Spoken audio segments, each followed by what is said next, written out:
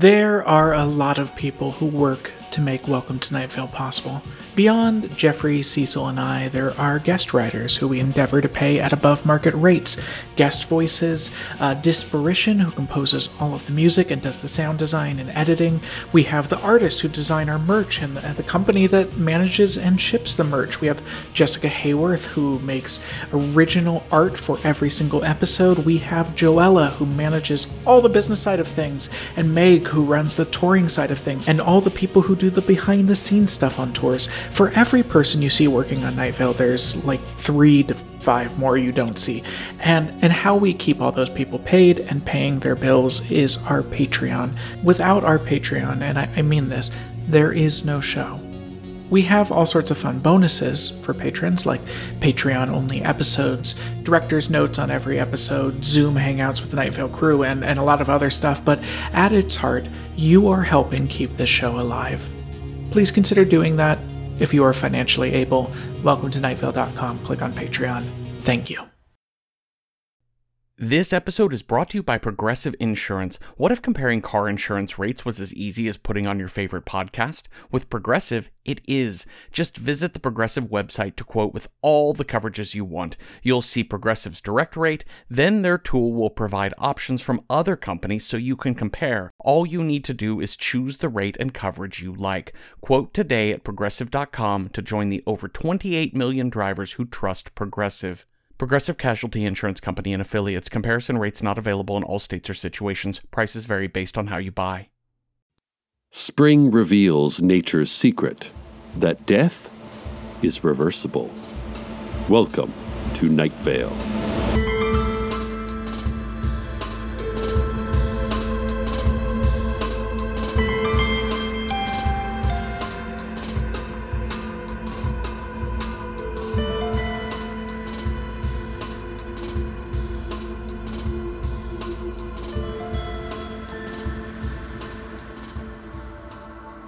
The worst part is not the tall plumes of smoke, nor the destroyed cars and buildings, nor the armed desert cult marching through the streets. It is the silence, the absence of sirens echoing across the valley, the absence of help, the absence of hope that help will happen, and now the absence even of screams. The clan of passengers of Delta Flight 18713 prowls the streets of our town, seeking those who hide, those who resist. They know there are few of us left who have not been subsumed by their leader's commands, and those of us who do remain will be captured and eventually killed. They must know I am here, hiding, talking, resisting. They must see our radio antenna, our station sign, hear our broadcasts. The pilot knows who I am, delights in having inhabited my mind a couple weeks ago to speak his vile truth. He holds out some hope that he can re-enter my brain, squeeze it tight with his calm, convincing voice. I remain alive because the pilot wants me in my job, wants me on his side. I hope for a solution. I hope my own voice empowers those who are still free to rise up, to fight back, but so far, nothing. I no longer hope to find Amelia Anna Alfaro, who was always the best at everything, and who disappeared 8 years ago to look for Delta Flight 18713. I no longer hope that Amelia Anna Alfaro will be found, or that she will save us, because she is found. She will not save us. Amelia stands at the top step of the Night Vale City Hall. Behind her is the multi-headed, single-bodied entity that is City Council. Amelia and the City Council are both fully under the control of the pilot. Amelia Anna Alfaro found the missing passengers of Flight 18713 and then was enjoined by the pilot to join them. When the pilot makes contact with your brain, he does not speak to you at first. He does not begin with a plea, with a mission, with a request or command. He first forces you to hear the lives of his passengers, innocents who boarded Delta Flight 18713 from Detroit to Albany on June 15, 2012. You hear a mother calming her child. You hear giggling teenage boys. You hear middle-aged men telling each other the same stories they have told each other for years on end. You hear about vacations and jobs and families and favorite books and unrealized dreams. You hear it all until you accept the mundane comfort and intimacy of community, until you are lulled into a willingness to hear anything. And then you hear the pilot. And you hear his message. The words of his message are about nature's beauty. The words express loving respect that all nature is beautiful. But the message is not the words. It's what's encoded within them. The message is that all who are not beautiful are an affront to nature. His power of unspoken oration, of invisible influence, allows his hatred to metastasize, to become an active assault, rather than an idle grumble. It is difficult to stop his voice from entering your head. Nearly impossible. I am not able to do it on my own. Carlos sits with me still in my studio. When I talk to Carlos, I do not hear the voice of the pilot nor his passengers. Charles Rayner, the former warden of the Night Vale Asylum, went fishing to keep his mind clear. Tamika Flynn has taken to listening to the audiobook of Emily St. John Mandel's best-selling novel Station 11, which is narrated by Night Vale's own Lee Marvin, who, by the way, turns 32 next month. Happy early birthday, Lee, if you can hear me. I have found that Carlos calms me, centers me, silences the echoes of 100 different people, 100 different thoughts in my head, none of which are my own. If you know what centers you, do that immediately. The streets are quiet, Night Vale. I hope some of you can hear me. I hope some of you are staying out of sight, out of reach. If you can come together, find each other, perhaps we can overpower these invaders of our peace, but the pilot hides from any potential counterattack, and if we can't stop him, can't cut out the brain of his insurgency, I believe our hopes are lost. Our end is near. The last hope I had stands on the top step of City Hall, rallying her mindless clan on a ruthless scouring of our city. Amelia Anna Alfaro was always the best at everything, and the pilot knows that. It is why he chose her as his chief strategist, his general, his right hand. They will push beyond Night Vale soon, to Red Mesa and Pine Cliff, and to the rest of the state and beyond. More people are brought to City Hall as I speak, and Amelia, flanked by Doug Biondi, delivers their sentence, their punishment for resistance, their fate for lacking beauty in the eyes of a truly hateful man. Their sentence is to be tied together and held in the rock garden lining the outer lawn of City Hall. Once every person in Night Vale has been gathered in one place, the pilot will make one last attempt to overtake our minds as a group, to grow his army tenfold. He may succeed with some, and the remainder will be executed. The pilot believes in his own specific definition of beauty. He believes those who fail to be good enough specimens of nature, of humanity, must be removed from the genetic pool. Every few hours, another group of prisoners crouches before Amelia, and another group receives immediate conviction. As Amelia stands in judgment before the most recently indicted, she pauses. One of the captured is standing in defiance. In response to this rebellious act, Doug Biondi, still wearing his asylum-issued coveralls, raises a handmade curved blade, but Amelia stops him. The one standing is Yvette Alfaro. It is Amelia's mother. She begs Amelia to recognize her own family and to have mercy. But Amelia's eyes show no hint of relenting. Yvette tells Amelia she always loved her, was always proud of her, but that her motherly pride was sometimes a selfish pride. "You were a story I wrote for myself to tell my friends," Yvette says contritely. "I did not let you tell your own story. I should have been proud of you for what you achieved for yourself, happy for your happiness. But I saw you as a way to better me." "I'm sorry, Amelia," Yvette tells her only child, and then hands Amelia a note. "Please read this. It's all I ask that you do for your mother.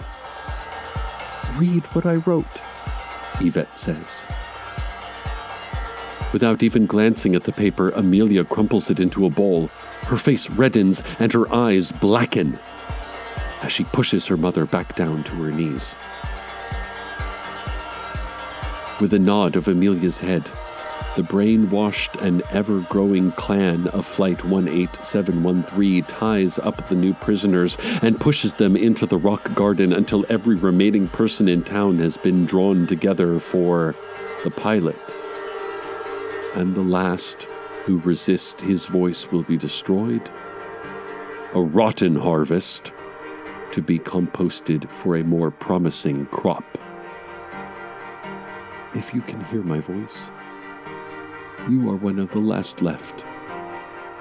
We cannot see the pilot, but can see us, and it is not long until his minions are here with me, or there with you, Night Vale.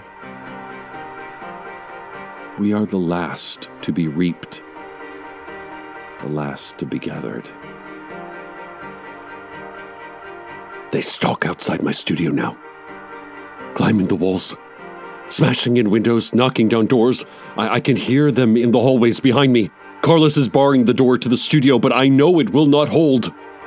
Carlos, do as you promised and run! I will stay focused. I will keep my head safe. I will take us all to the weather.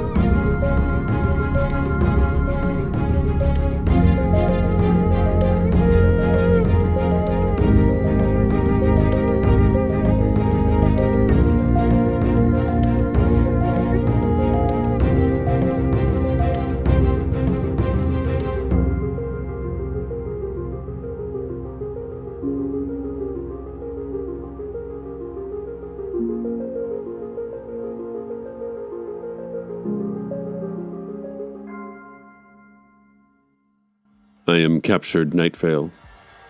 So is Carlos. I can't see where they took him, so I keep my eyes closed and imagine Carlos's face. I keep talking to this image of Carlos to protect my thoughts from the pilot's voice. The ragged, empty-minded clan of Flight 18713 pushes me into a larger group of captives. I still do not see Carlos, but I see the violence-hungry faces of those under the pilot's control. I see 2 teenage boys who are secretly mad for each other. I see a middle-aged man who either went to New Orleans or heard about New Orleans so much that he might as well have gone. I see the people who inhabited my mind, whose voices were used to hypnotize me, to lay the psychological groundwork for the pilot. And I hear them. I hear their voices coming from their mouths, live, in real time. But I hear them in my head, too, separate from their bodies. And I think of Carlos again, trying to stop the echoes to return to silence and clarity. They lead our group, I with my head down, eyes closed, quietly conversing with an imaginary Carlos to the steps of City Hall, to the feet of the ruthless Amelia Ana Alfaro. Oh, but she is not ruthless. She is compromised. I do not know how to convince her of this if her own mother could not. Even still, immediately we are denounced as resistors and tied up with the other uncooperative prisoners wriggling uselessly in their bindings along the rock garden. The last of those who refused to join the 18713 have been gathered together. Amelia knows she has quickly and thoroughly sorted our entire town into the recruited and the renounced. She was always the best at everything. At this moment, the pilot emerges from the front doors of City Hall. Amelia and the rest of the 18713 look on him with awe, and it occurs to me they have never seen him in person, only heard his voice. The enormity of his legend is evident in the gaping maw and sparkling dark eyes of Amelia Ana Alfaro. The pilot does not visibly speak, yet I can hear him in my head. Each of us can hear a personalized appeal from him in our minds. Cecil, he says to me, you have a beautiful voice. Think of how much beauty we can share together. Think of your voice, carried miles through the air like dandelion seeds, spreading our message of nature's true beauty to everyone in the desert, to everyone beyond the desert. You are chosen, Cecil. Be my voice. I think of Carlos's face. I say aloud to my imagined Carlos, the first time you called me, I knew you liked me, even though you avoided my flirting. I thought you were trying to be professional, Carlos, playing ignorant, but you weren't. You were shy. You didn't know how to ask. And I knew I loved you. My mind remains clear as I talk, but I see several of the remainders struggling to ignore the pilot's voice permeating their every thought. A few lose the fight and join his clan. He is too far from me, too far from any of the rest of us to reach him. to subdue him, to kill him, to get back my mind, to get back my town, to get back my Carlos. When the pilot's final pleas and patience expire, he walks down the paved path and stands next to Amelia Anna Alfaro.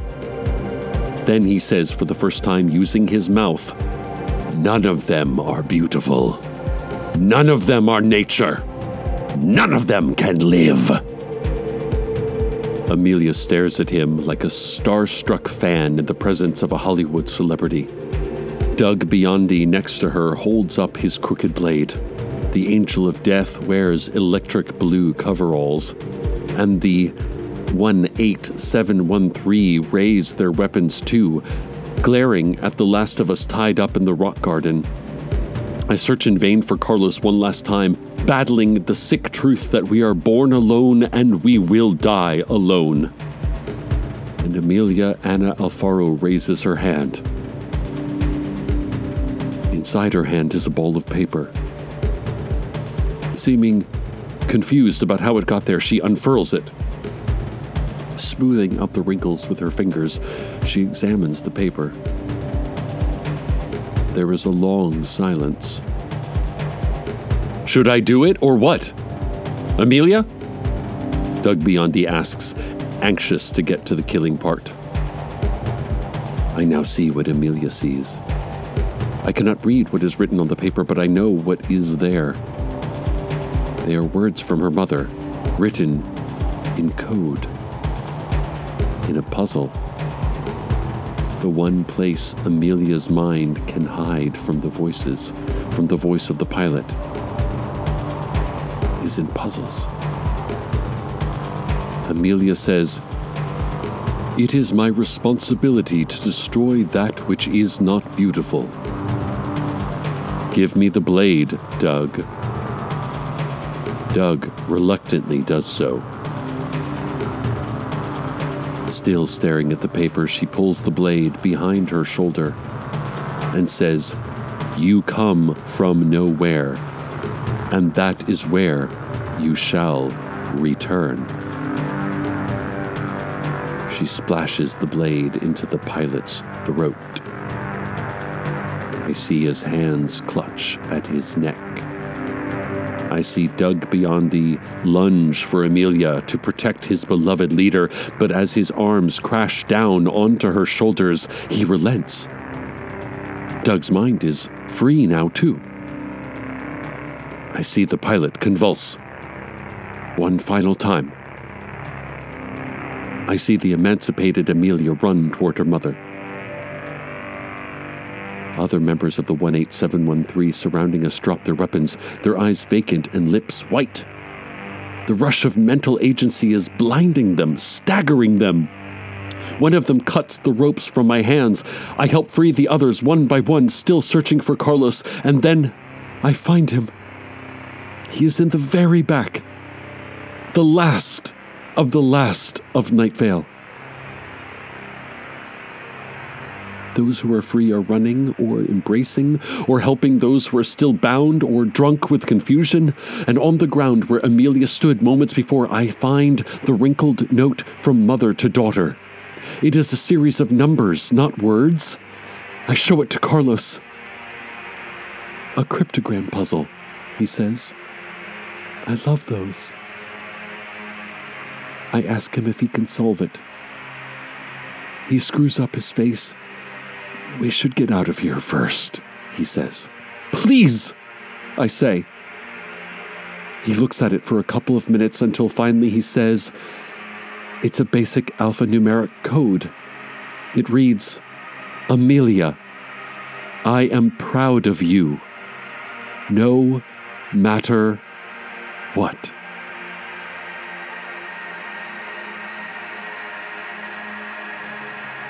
Carlos and I hold each other through the town, passing two teenage boys dressed in scraps of airplane upholstery, gripping tightly each other's faces. We help a lost toddler find his parents. We clear broken glass from streets. We walk home. We shade our eyes from the setting sunset. which kindles through a hilltop cleft.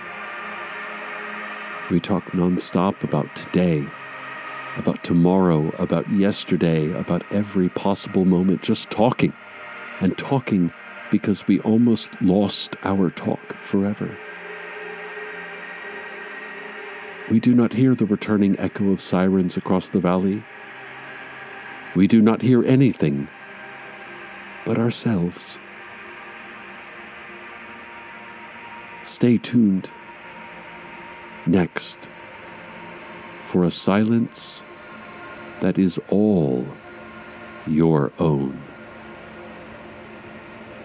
Good night, Night Vale. Good night.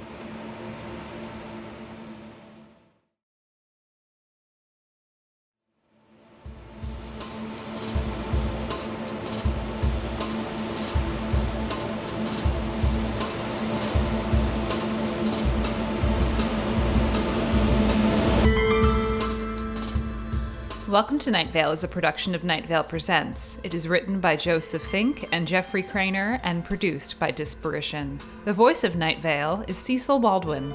Original music by Disparition. All of it can be found at disparition.bandcamp.com. This episode's weather was The Stolen Century by Ellen Beiser.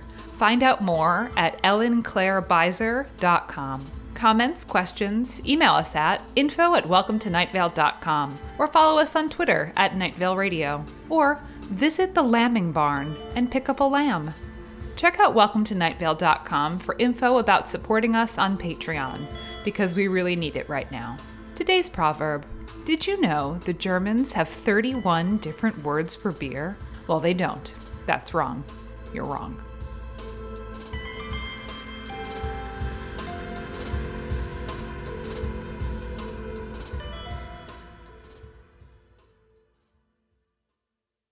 Hi, I'm Jeffrey Craner, and I wanted to tell you about one of my other podcasts, Random Number Generator Horror Podcast number 9. So the thing is, my friend Cecil Baldwin, the voice of Night Vale, loves horror movies, and he's helping make the genre more approachable for me and hopefully for you too, one film at a time in a random order. Are you squeamish about horror movies? Look, I get it, and no worries. Just listen in and we'll tell you everything that happens. But do you love horror movies? Well, that's great too. Watch along with us each week. We've got nearly 200 episodes covering everything from The Shining to Leprechaun 4 in Space.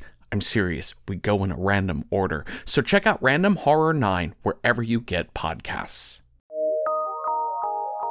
From PRX.